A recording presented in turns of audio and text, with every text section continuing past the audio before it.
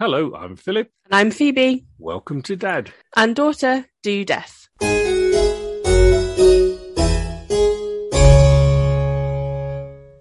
Hi, Dad. Happy New Year. Happy New Year to you too, and Happy New Year to all of our listeners. Happy New Year, everybody. Hope you had a good Christmas and suitably safe New Year celebrations. Yes, fingers crossed you managed to avoid COVID, even though it seems like the vast majority of people that I know didn't. Which is really odd, because I don't think I know anybody that's had COVID. That's so weird. I would say literally about 3/4 of the people that I know have had COVID over Christmas. I can't... No, not really. Don't know anybody. Maybe I just don't know many people. Yeah, I don't know. It's been weird, but touch wood, we seem to have been able to avoid it so far. So good. It looks like it's good. Yeah, we hope you enjoyed the quiz that we did in our last episode, just as a sort of a roundup of some of the cases that we did in 2021. Yep, that was it was good fun. Glad I won. It was good to kind of revisit all of those bits and pieces. Yeah, and there are others. It just makes you realise just how many cases we have covered since we started in February 2021. Yeah, at least another 40 or so. So yeah. Thank you, Lisa, for getting in touch and telling us that you enjoyed our quiz, even though it did distract your driving. Yeah, sorry about that. It's good to know that you're listening. Thank you. Yeah, thank you. This week, Phoebe, as the first episode of 2022, I'm going to tell you about probably one of the most infamous murder cases of the 20th century that happened in London. And that is the case of John Reginald Halliday Christie. Okay. Who famously, or infamously, lived in a property referred to as 10 Rillington Place. Cool. Now, this story, I think, is covered all over the place because it just captures the imagination so much. There's films about it. There's a film starring Richard Attenborough. Yeah. There's been a BBC 3-part docudrama that was out about 3 years ago about it. Tons and tons on the internet. Loads and loads of pictures. And it also paved the way for a change in death penalty laws as well, as we'll come on to as we go through the story. Ooh.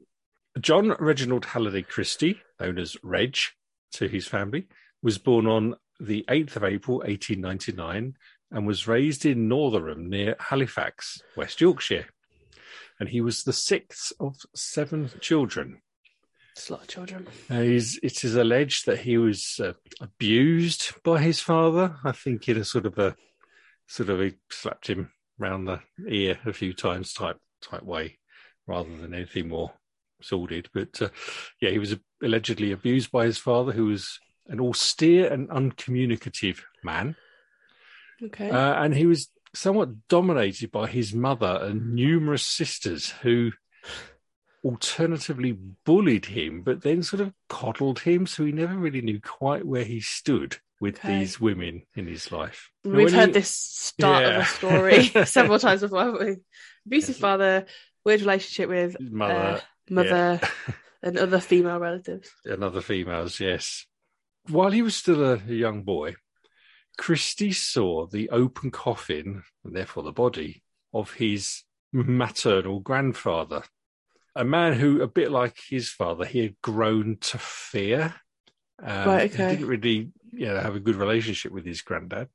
And seeing him dead in his coffin gave the young John, or Reg, a real feeling of power, as this man was now helpless. He was dead. He no longer feared him. Christie was regarded as being a bright lad, and he won a scholarship to the Halifax Secondary School. He excelled particularly at mathematics and algebra. It was later found out that he had an IQ of 128, which is pretty high. He sang in the church choir. He became a scout, but despite all that, he was unpopular with his sort of peers, with his fellow pupils. He didn't have many friends. He left school in 1913, so he must have only been 13 or 14 at that age. Right. And he became an assistant film projectionist. Okay. Now, by the time Christie had reached his teens, he already associated sex with death, dominance, and violent aggression. I don't know what sort of films they were showing in this cinema, but maybe that's irrelevant. But yeah, rendering him impotent unless in a situation where he could completely be in control. That's a problem, really, isn't it, as a teenager? Yeah, well... He's already having those kind of... Apparently, yeah, and I must admit that most of this information, I have to admit, has come from open sources on the internet. And I was thinking myself, why is he even trying out these things at such a young age? But apparently his sort of first attempts at sex were failures, which earned him several unkind nicknames. Oh, no. So what he was doing, how people found out about it, all seems a bit weird, that aspect of it. But nevertheless, he discovered that, he was impotent from quite an early age. He was also a hypochondriac and an hysteric, and often exaggerated or feigned illness as a ploy to get attention. Okay. When World War I broke out, Christie enlisted as a signalman, during which time he was hospitalised after a mustard gas attack. I presume he was in northern France somewhere. Where right. He'd been. And he claims that attack left him blind. But apparently there are no records of his supposed blindness. In a later book about him, and bearing in mind there's been quite a lot written about John Christie, an author called Ludovic Kennedy wrote about Christie, and he claims that Christie exaggerated his blindness, as well as a 3-year period after the war when he claimed he was a mute. Okay. So all these sort of feigning blindness, feigning muteness were to, attract attention, get attention. That's weird. But I guess if he's not getting it from anywhere else. Nevertheless, on the 10th of May, 1920, Christie married 22-year-old Ethel Simpson from Sheffield. But because of these problems that we already know about, it was a dysfunctional marriage, as Christie was impotent with her and instead frequented prostitutes. Friends and neighbours gossiped that she only stayed with him out of fear. And after 4 years, they separated when Christie moved to London and Ethel moved in to live with relatives in Yorkshire. Mm.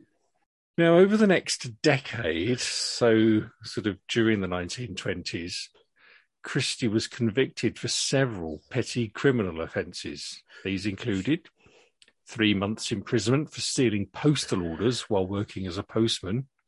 That was in April 1921. He spent 9 months in Uxbridge jail for theft. That was in September 1924. In May 1929, he was sentenced to 6 months hard labour for assaulting a prostitute, a woman that he was actually living with at the time. Mm-mm. And then a little bit later on, in 1933, he was in prison for 3 months for stealing a car from a priest who had befriended him. Oh, okay. So that's not very nice. Yeah. So despite his intelligence and and promise from his early years, he didn't seem to be able to hold down a very good job, and he resorted to these sort of petty crimes. Mm-mm. Nevertheless, after his final imprisonment there for the car theft in 1933, Christie and his wife reconciled and they got back together. But he didn't really reform, and he continued to seek out prostitutes to relieve his increasingly violent sexual urges. This never ends well. No. No, it doesn't. He needed a counsellor. Yeah, or some sort of medical help. Yeah, which I guess in the 1930s wasn't easy to come by. No. if it existed at all, actually. Yeah, well, yeah. Without him being put just into like an asylum or something like that. Exactly that, yeah. So after 5 years of sort of living in all sorts of places here, there and everywhere, in December 1938, Mr. and Mrs. Christie moved into the ground floor flat of 10 Rillington Place in the Ladbroke Grove area of Notting Hill, so West London. There are plenty of pictures of this, and I'll be putting some on our social pages, but I don't think I can emphasize it enough what a squalid, run-down, awful place this building was. Right, okay. It was a house of its. Well, it was an old house at the time, probably having been built in the 1800s, something like that. It had 3 floors: ground floor, first floor, and second floor, and each floor was a flat. So there was a ground floor, a first floor, and a second floor flat. It looks rough. It does look rough, yeah. Looks like it could have been really nice, but it could have been, yeah. Yeah. There was some landlord that owned it and rented out these flats. There was one outside toilet which all the residents of the building had to share. There were no bathrooms in any of the flats. There was this sort of wash house, this sort of little tiny outside room. It was sort of on the back of the ground floor kitchen, but you got to it from outside next to the toilet, which sort of had an old copper, an old boiler in it that people could do their washing in. But apparently that was sort of left to decay and ruin itself. It was right next door to a factory. It was the end of a cul-de-sac, and at the end of the road was a wall, the other side of which was a factory, and it was very close to the to an overground section of the Metropolitan train line, so whenever a train went by, it would have been deafening for the occupants. Apparently, it wasn't a particularly salubrious place to live. No. And it was run down. They had very little in the way of furniture. Just to describe the ground floor, there was a front door leading into a hallway.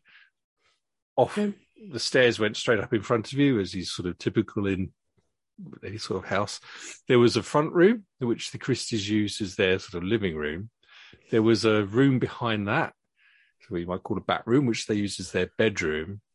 And then, like with so many houses of that time, there was like a narrow kitchen that went off the back of the hallway with a side door going outside. Okay. And inside the kitchen, there was a sort of a range cooker and a sink. And there was like a cupboard that was sometimes used as a coal storage place. Other places I've seen it described as a pantry, but that was accessible from inside the kitchen. Cool. I'll put a diagram of the property up. Cool. So I think, if anybody wanted to go outside to use the loo, they'd have had to have come down that corridor, down the hallway, and out through the side door. Yeah, and then outside to the toilet. So I just imagine everybody had potties in those days. Yeah, that's true. Yeah. Chuck them out the window. Now, on the outbreak of World War II, which of course was 1939, he applied to join the police force and was accepted. He was assigned to Harrow Road Police Station. Now, while he worked there, Christie began an affair with a woman who was working at the police station, whose husband was serving as a soldier in the war. And their relationship lasted until December 1943, so quite a few years, when the husband caught them together. And the soldier beat up John Christie quite good, badly, I think. So that was the end of that affair. So he was still married to. Oh yeah, he was still married to Ethel. Wow. But their dysfunctional marriage, and I think she just stayed with him for, I don't know, really. For the reason that she was became a bit of a habit, maybe, or maybe she was scared of him, or convenience. Or she liked the lifestyle that she'd come to enjoy in this decrepit, rundown building. Someone's got to like it, I guess. Yeah. And it was around about this time in 1943 that Christie's violence and need for control took a very sinister turn. Uh-oh. The first person that he killed was a young lady called Ruth First. She was 21 from Austria who was working as a munitions worker and who supplemented her income by occasionally engaging in prostitution. Christie claims to have met First while she was soliciting clients in a snack bar in Ladbroke Grove. And according to his own statements, on the 24th of August 1943, he invited her to his home to engage in sex while his wife was away visiting relatives. Afterwards, Christie impulsively strangled her on the bed with a length of rope. Oh. To start with, he stowed her body underneath the floorboards of the living room, so that's the room in the front of the house. But then the next day, he got her back up again and buried her in the small back garden that was obviously at the back of the property, which apparently the Christies had exclusive use of for being on the ground floor. Right. Apart from the fact that other people would have actually gone out to use the loo and maybe the wash block, the washroom, laundry room thing. Oh, apparently they had a cat and a dog at some point. So I suppose they had the garden for the cat and the dog as well. Yeah, supposed to let the dog out. Now, soon after that murder, at the end of 1940, so that was in August 43, at the end of 1943, Christie resigned as a special police constable. And the following year, he found new employment as a clerk at a radio factory in Acton, which is not very far from Notting Hill. In fact, Acton is where my school was. There you go. There he met his second victim, a colleague called Muriel Amelia Eady. On the 7th of October 1944, he invited Eady back to his flat with the promise that he had concocted a special mixture that could cure her bronchitis. I wouldn't trust that. So Muriel Eady was to inhale the mixture from a jar with a tube inserted in the top. The mixture was, in fact, just Friar's balsam, which Christie used to disguise the smell of domestic gas. And once Eady was seated, breathing the mixture from the tube, with her back turned, Christie inserted a second tube into the jar, which was connected to the gas tap. Wow. So as Eady breathed in this concoction of Friar's balsam air and stuff, she was also starting to breathe in gas, basically, that was being piped into the house for the lighting, probably, actually. I believe the house was gas lit. Not having electricity in it. Town gas, as I think it was called back in those days, was a manufactured sort of gas made from coal, whereas today we get natural gas, which comes literally out of the ground. Right, Either out of the North Sea or down Putin's pipeline or wherever it comes from. But yeah, in fact, I remember when it must have been in the late 60s or early 70s when everybody had to have their gas appliances converted. And we had gas cooker, gas fire, things like that, and they all had to be converted from town gas to natural gas. It was a big thing. No way. It was sounds like quite a big job. Yeah, it was. Yeah, because everybody had, a lot of people had gas in those days. Yeah, rather than electric cookers. And quite how they had to convert it, I don't know. Some sort of regulator, maybe, because the natural gas was stronger or not as strong, or something. Right. And I think they had to put in an artificial smell into it, whereas I think town gas, the manufactured stuff, smelt like gas. That's interesting. But natural gas, I believe, doesn't have a smell. So if you smell gas from a leak, it's actually a smell that's introduced. So that you can smell it. Yeah. Yeah. I think that's I'm right on that. Write it and tell us if I'm wrong. Anyway, back to Muriel Eady breathing in this concoction of gas and Friar's balsam. Soon she was rendered unconscious because of the high content of carbon monoxide. While she was unconscious, Christie raped and strangled her before burying her in the garden alongside Ruth First. Oh dear. A young couple called Timothy and Beryl Evans moved into the top floor flat at 10 Millington Place in April 1948. So this is a few years after the first two murders. Beryl was actually pregnant.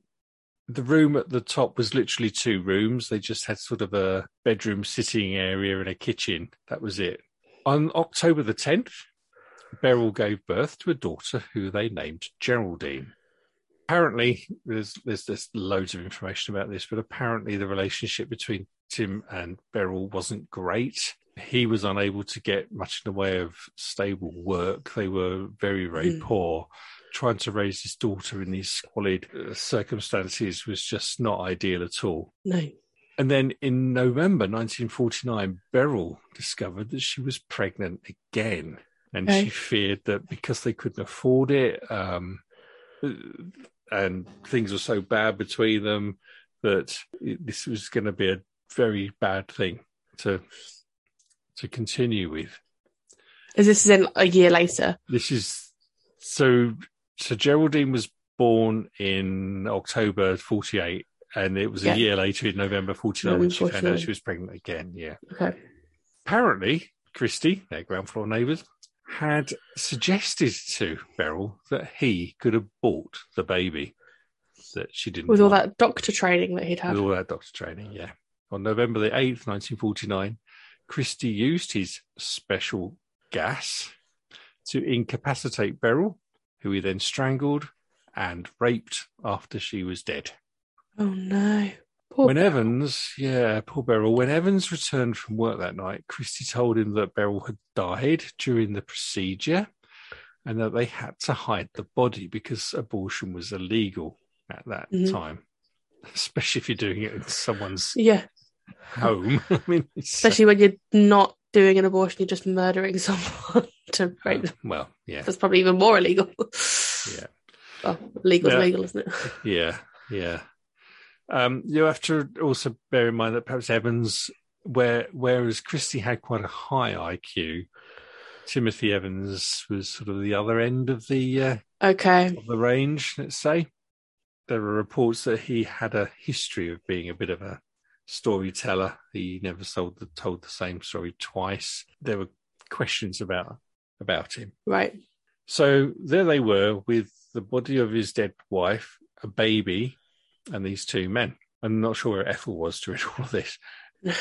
Christy convinced Evans that he should go and stay with family in Wales and to leave baby Geraldine in his care. Doesn't sound like a good idea. Now, Evans came back to the apartment several times after that to ask about Geraldine, but Christy said that he had found another couple to look after her, and basically Geraldine was never seen again. And she would have been just over a year old. Yeah. She was born in October. This is the November the following year. On the 30th of November, 1949, Evans went to the police in Merthyr Tydfil, where he was staying, and said he had accidentally killed Beryl by giving her something contained in a bottle that a man had given him to help abort the unborn baby. And he told the police that he had disposed of her body in a sewer drain. And he told Why? I'm not sure. This story, to be honest, is there's no accurate account of it anywhere. No. If there was, then things might have been a bit more straightforward. Yeah. Yeah. So he told the police that after arranging for Geraldine to be looked after, he had gone to Wales. Okay. So one account is that he tried to get Geraldine back from Christy, but never saw the baby again. Another account is that he told police that he had arranged for the child to be looked after, and then he'd gone to Wales. Right. Nevertheless, police, I suppose, back in London came round to the house at 10 Willington Place and examined the drain outside the front of the building, but they found nothing there.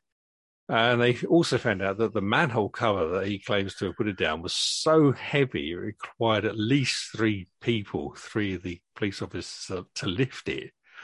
Right. It was unlikely that he would have done it himself. Now, when he was re-questioned about this, Evans said that Christy had offered to provide an abortion for Beryl. Evans had then returned home from work on November the 8th to find Beryl dead. He said Christie then disposed of the body and made arrangements for people to look after Geraldine while Evans lay low. Right. So, about 3 different versions of this story now. Yeah. Now, during a search of 10 Rillington Place on December the 2nd, 1949, the police found the bodies of Beryl and Geraldine hidden in this little wash house that was behind the kitchen next to the outside toilet. Right. Both of them had been strangled. And when Evans was shown the clothing taken from the bodies of his wife and child, he was also asked whether he was responsible for their deaths. And Evans, according to Ludovic Kennedy's book, which is, funnily enough, called 10 Rillington Place, said, yes, and then confessed to having strangled Beryl during an argument over debts, and then strangling Geraldine 2 days later, after which he left for Wales. So who was it? Who did kill Beryl and the baby? Was it Christie? Was it Evans? Did Christie kill Beryl? Did Evans then kill the baby? I'm confused. Well, I think everyone was very confused. Everyone. This confession, along with other contradictory statements that Evans had made during the police interrogation, is often cited as proof of his guilt. Though Ludovic Kennedy says in his book that the interrogation was worded by investigating officers in such a way to sort of confuse Evans, who would have been easily confused, and it was also carried out sort of late at night and in the early hours of the morning, to sort of put further stress, sort of physical and emotional stress on Evans to sort of confess to these things, really. So there's another factor. Was he forced into some sort of confession? Evans later recanted his testimony, but the case went to trial, which began on January the 11th, 1950. John Christie was a key witness for the prosecution, and he was instrumental in Evans being found guilty just 2 days later. God. So here we are, 1950. I mean, 1950 sounds not that long ago. No. And again, they were having these really, really short murder trials, being found guilty. Yeah. Really quickly after it had taken place again as well. Yeah, really quickly. So the murder, the alleged murder, whatever happened, was in November. Yeah, it's like 2 months later. And here we are in January. Yeah, probably less than that. Yeah, because, about 2 months later. Yeah, you're right. Apparently the jury took only 40 minutes to come to the decision. And after a failed appeal in February 1950, Timothy Evans was hanged on March the 9th, 1950. Mm-mm. And he was hanged at Pentonville Jail by Albert Pierpoint. Ah. There we go. Did Christie get away with murder and manage to blame somebody else for it? Who knows? It would be a coincidence to have 2 murderers living in the same kind of set of flats. Yeah. But they were the sort of flats that you might have 2. Yeah, that's true, to be fair, yeah. Yeah, there is that. At this time, Christie had been working at the Post Office Savings Bank, I think as a clerk of some sort, a job which he'd had for the previous 4 years. Now, during the court case of Timothy Evans, he had to disclose that he had previous criminal offences against him. And as a result of that, he was sacked from the savings bank. Right. At which point he sank into a deep depression. He lost 2 stone in weight, and he remained unemployed until August 1950, so later that year. Yeah. When he found a clerical position with the British Road Transport Services. He stayed there until December the 6th, 1952, when he suddenly resigned. Christie claimed to his boss and to his neighbours that he had found a job with better prospects in Sheffield, back in Yorkshire, and that he would be leaving London shortly to move there with his wife early in the new year. Then, when his wife sort of was not seen anymore, he claimed that she'd already moved and that he would be joining her in Sheffield soon. Okay. In actual fact, Christie had murdered his wife in bed on the morning of December the 14th, 1952. Poor Ethel. She was last seen alive 2 days earlier. After he had murdered his wife, he altered the date of a letter that she had written to her sister, I think it was, from the 10th to the 15th. To make it look like it was written after that she was in fact dead. On December the 16th, he took his wife's wedding ring to a jewellery shop and sold it. A week after that, he sold her watch. He kept writing letters to her sister in Sheffield up to early January, claiming that he was having to do the writing because rheumatism had prevented her from being able to physically hold a pen and write. In January 1953, Christie sold most of the furniture. He kept 3 chairs, a kitchen table and a mattress to sleep on. On the 2nd of February, he forged his wife's signature on a bank account and emptied it. Not sure that there'd have been much in it, but anyway, there you go. And by this time, Christie no longer bothered to answer the letters that were arriving for his wife, inquiring after her, because nobody had seen her. He was on a bit of a spree now, though. Between January the 19th and March the 6th, 1953, so in a period less than 2 months, Christie murdered 3 more women that he had invited back to 10 Rillington Place.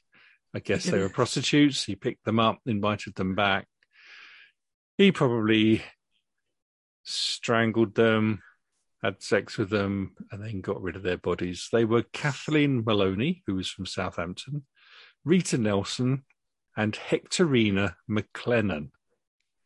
Christie claimed that McLennan had wandered off and kept up the pretense for 2 weeks. Her boyfriend, Alex Baker, presumed that she had gone back to her native Scotland. Christie moved out of 10 Rillington Place on March 20th, 1953. The couple that he'd found to live in the house, he defrauded by asking them to pay him £7, even though it wasn't his property to take money for. When the landlord visited the property and found that Christie had gone and these 2 people were living there, he forced them to move out. But they weren't very happy with Christie. No. And the day that he left Rillington Place, Christie booked a room at the King's Cross Roughton Houses, which I think were like sort of a hostel sort of place. He booked 7 nights, but only stayed for 4, leaving there on March 24th, 1953. Okay. Now, back at 10 Rillington Place, the landlord then allowed current tenant on the top floor flat. So obviously the Evanses weren't there anymore. They were all dead. Yeah, a man called Beresford Brown to use Christie's kitchen because they didn't really. Well, they had a kitchen, but I don't think it was very much. For some reason, Beresford Brown wanted to use the kitchen on the ground floor. While he was in that kitchen, Beresford Brown tried to hang a radio, a wireless set, as it would have been called then, on the wall. And he was trying to put these brackets on the wall. And as he was trying to put these screws or whatever into the wall, he discovered that there was absolutely nothing behind this wallpaper. It was just wallpaper with nothing behind. And when he tore the wallpaper away, it revealed this sort of pantry come coal hole that they'd got in the kitchen, which had been papered up by Christie. And inside there were the 3 bodies of Kathleen Maloney, Rita Nelson, and Hectorina McLennan. Oh, no. That's not very good concealing, though, is it? Not really, no. Just put a bit of paper up. Yeah, which was discovered so quickly after having use of the kitchen. So when Beresford Brown found what he thought were bodies, he got someone else in the house to have a look, and they agreed that they were, in fact, dead bodies. Bodies, yep. Yeah, it can't have been there very long. I mean, I suppose a couple of months. Brown informed the police, and a citywide search for Christie began. Dum, dum, dum. This was now big news.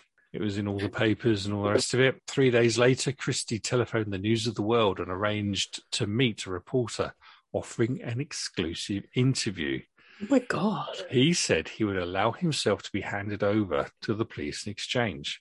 But the meeting never took place because Christie was frightened by the arrival of two policemen as he waited to meet the reporter. So after he left this hostel at Rowton House, Christie wandered all over London, sleeping on park benches at night. The search ended for him on the morning of March the 31st when he was arrested near Embankment at Putney Bridge after being challenged about his identity by a policeman. When asked what his name and address were, he said, John Waddington, 35 Westbourne Grove. He was then asked to remove his hat, because Christie had a very distinctive forehead, as you might see in photographs. He had a very high forehead and not much hair on top. The policeman recognised him and said, "You're Christie, aren't you?" And Christie confirmed that he was. Oh. He was arrested. On him, he found an identity card and a ration book. He also had his union card, an ambulance badge, and an old newspaper clipping about the remand of Timothy Evans. So they'd caught him. By the time he was arrested, he had murdered 8 people. So just to summarise, there were Ruth First in August 1943, Muriel Eady in October 1944, Beryl Evans. I mean, she was only 20 when she was killed in 1949 during this supposed abortion. Geraldine Evans, who was only, it wasn't Geraldine Evans, who was 13 months also in November 1949. Well, this is what they claim he did. Yeah. Geraldine Evans, although there was always that question mark over whether Beryl or Geraldine were killed by him or by Evans. Ethel Christie, his wife, she was 54 when she was killed on the 14th of December 1952. Then Rita, Kathleen and Hectorina in January, February, March, respectively, 1953. Oh, my goodness. So Ruth and Muriel were in the garden, which obviously the police found eventually. Beryl and Geraldine, we know, were in the wash house behind piles of wood. Ethel was under the floorboards, and Rita, Kathleen and Hectorina were in this sort of pantry cum coal hole cupboard thing off the kitchen. Jeez. He didn't really try very hard to hide any of those bodies, though, did he? Really? Not really, no. So for a clever person, supposedly. And when you think about the fact they got these bodies, some of which were prostitutes, some of which were young girls or young people, and they were buried in and around the house, it does put me in mind of the Wests to a certain extent, which was then, 30 or 40 years later, really, wasn't it? 80s and 90s, in a similar run-down house, tall house with flats and rooms upstairs that other people lived in. There are certain parallels. Definitely, Christie was placed under arrest and at first only admitted to the murders of the women in the coal hole in the kitchen and his wife. On the next day, on the 1st of April 1953, Christie was charged with his wife's murder. On the 15th of April, he was charged with murdering the 3 prostitutes that were found in the pantry coal hole. Then, when police had dug up the garden and found the skeletons in the back garden, Christie admitted responsibility for their deaths as well. On the 27th of April, he confessed to the murder of Beryl Evans, which Timothy Evans had originally been charged with during the police investigation in 1949, although he denied killing baby Geraldine. Okay. However, on one occasion following his trial, Christie indicated that he may have been responsible for her death as well. But it's speculated that Christie would not have wanted to admit to his guilt in the baby's case because he didn't want to alienate the jury from him wanting to be found not guilty by reason of insanity. Right. And also for his own safety from fellow inmates who might have thought, if he's a baby killer, we're gonna beat him up. That's fair enough. On June the 5th, 1953, Christie confessed to the murders of Muriel Eady and Ruth First, which helped the police identify the skeletons of the bodies that had been out there for, 10 years by that stage, I guess. Yeah. Christie was only tried for the murder of his wife. Oh, okay. Which is sometimes the case, isn't it? Yeah. Because if you've got a watertight case against one person, don't spoil it by having a less case of that. His trial began on the 22nd of June, 1953. So again, he was arrested in, end of March. He, again, came to court pretty quick. It was actually in the same court that Evans had been tried in 3 years earlier. Christie pleaded insanity, with his defence describing him as mad as a March hare, and he claimed to have a poor memory of the events. Now, Dr. Matheson, a doctor at HM Prison Brixton, who evaluated Christie, was called as a witness by the prosecution. He testified, using medical terminology of the time, that Christie had an hysterical personality, but was not insane. Okay. The jury rejected Christie's plea and, after deliberating for 85 minutes, found him guilty. Still not a very long deliberation, is it? No. On the 29th of June 1953, Christie announced that he would not be appealing against his conviction. Okay. On the 2nd of July, Timothy Evans' mother wrote to Christie asking him to confess all. On the 8th of July 1953, his MP, George Rogers, interviewed Christie for 45 minutes about the murders. 5 days later, Home Secretary David Maxwell Fyfe said that he could not find any grounds for Christie to be reprieved. Yeah, good. Christie's final visitors were ex-army friend Dennis Haig on the 13th of July, along with the prison governor and Christie's sister, Phyllis Clark, who both spoke to Christie the night before his execution. George Rogers, who was his MP, wanted to speak to Christie a second time, but Christie refused to meet him again. Right. Christie was hanged at 9 a.m. on the 15th of July 1953, the same as with Evans at HM Prison Pentonville. His executioner was also Albert Pierpoint. There you go. After he'd been sort of prepared for execution, Christie complained that his nose itched. Pierpoint assured him that it won't bother you for long. Yeah, that's fair enough. It definitely wouldn't. And then after the execution, his body was buried in the precincts of the prison. Ugh. Now, obviously, there's still doubt, I think even to this day, around the killing of Geraldine Evans and her mother, Beryl Evans. Yeah. Public opinion was widely the case, though, that they thought he was guilty of that, which in fact meant that Evans had been found guilty and executed wrongly. Apparently, there's no definitive evidence to prove or disprove Evans's innocence or Christie's guilt in Geraldine's murder. Mm. The Brabin inquiry, conducted during 1965 to 66, concluded that Evans had probably killed his wife, but not his daughter. Yeah, that's interesting. In 1966, Timothy Evans was granted a posthumous pardon. Wow. So, yeah.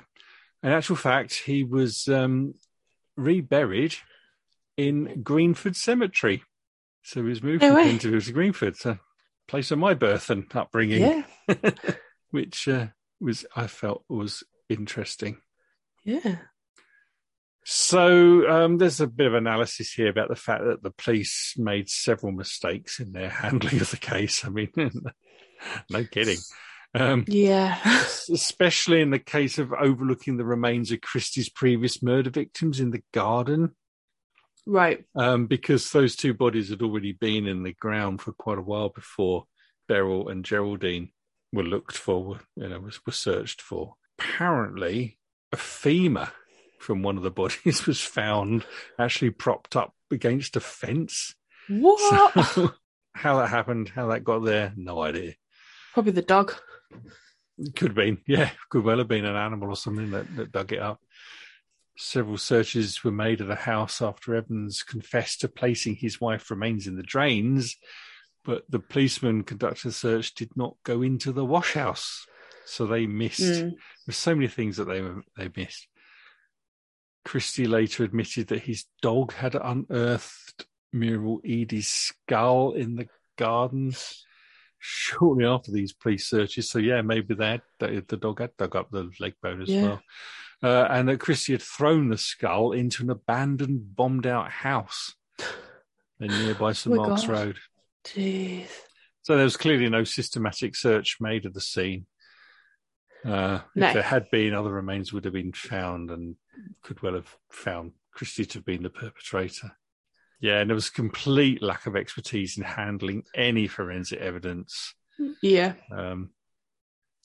Which, as we know, has come on leaps and bounds in the last 70 years. 70 years, yeah.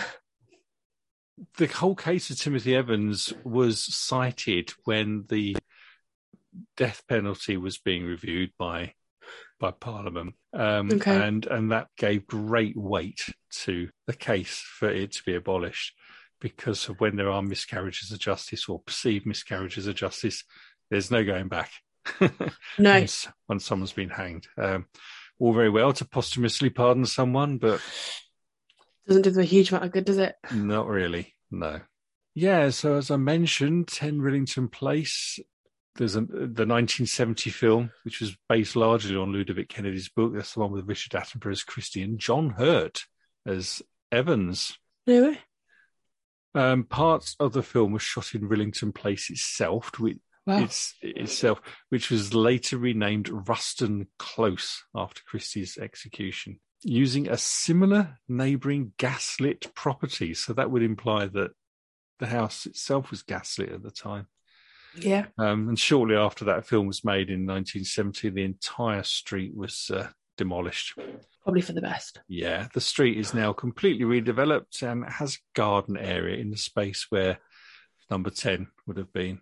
So there we go. That's the story of John Christie and 10 Rillington Place and his grisly murders and the controversy around the hanging of Timothy Evans.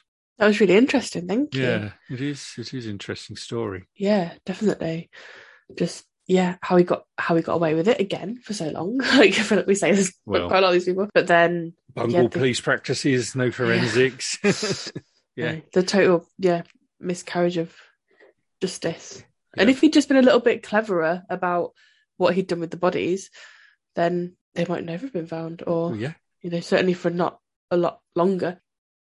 So, as I said, there's loads of pictures of this. There's pictures of him in court, pictures of him being bundled into police vans, diagrams of the house, diagrams of where the bodies were located in the house, pictures of the house. It's right. There's no shortage. I'll select a few and put them on our social pages.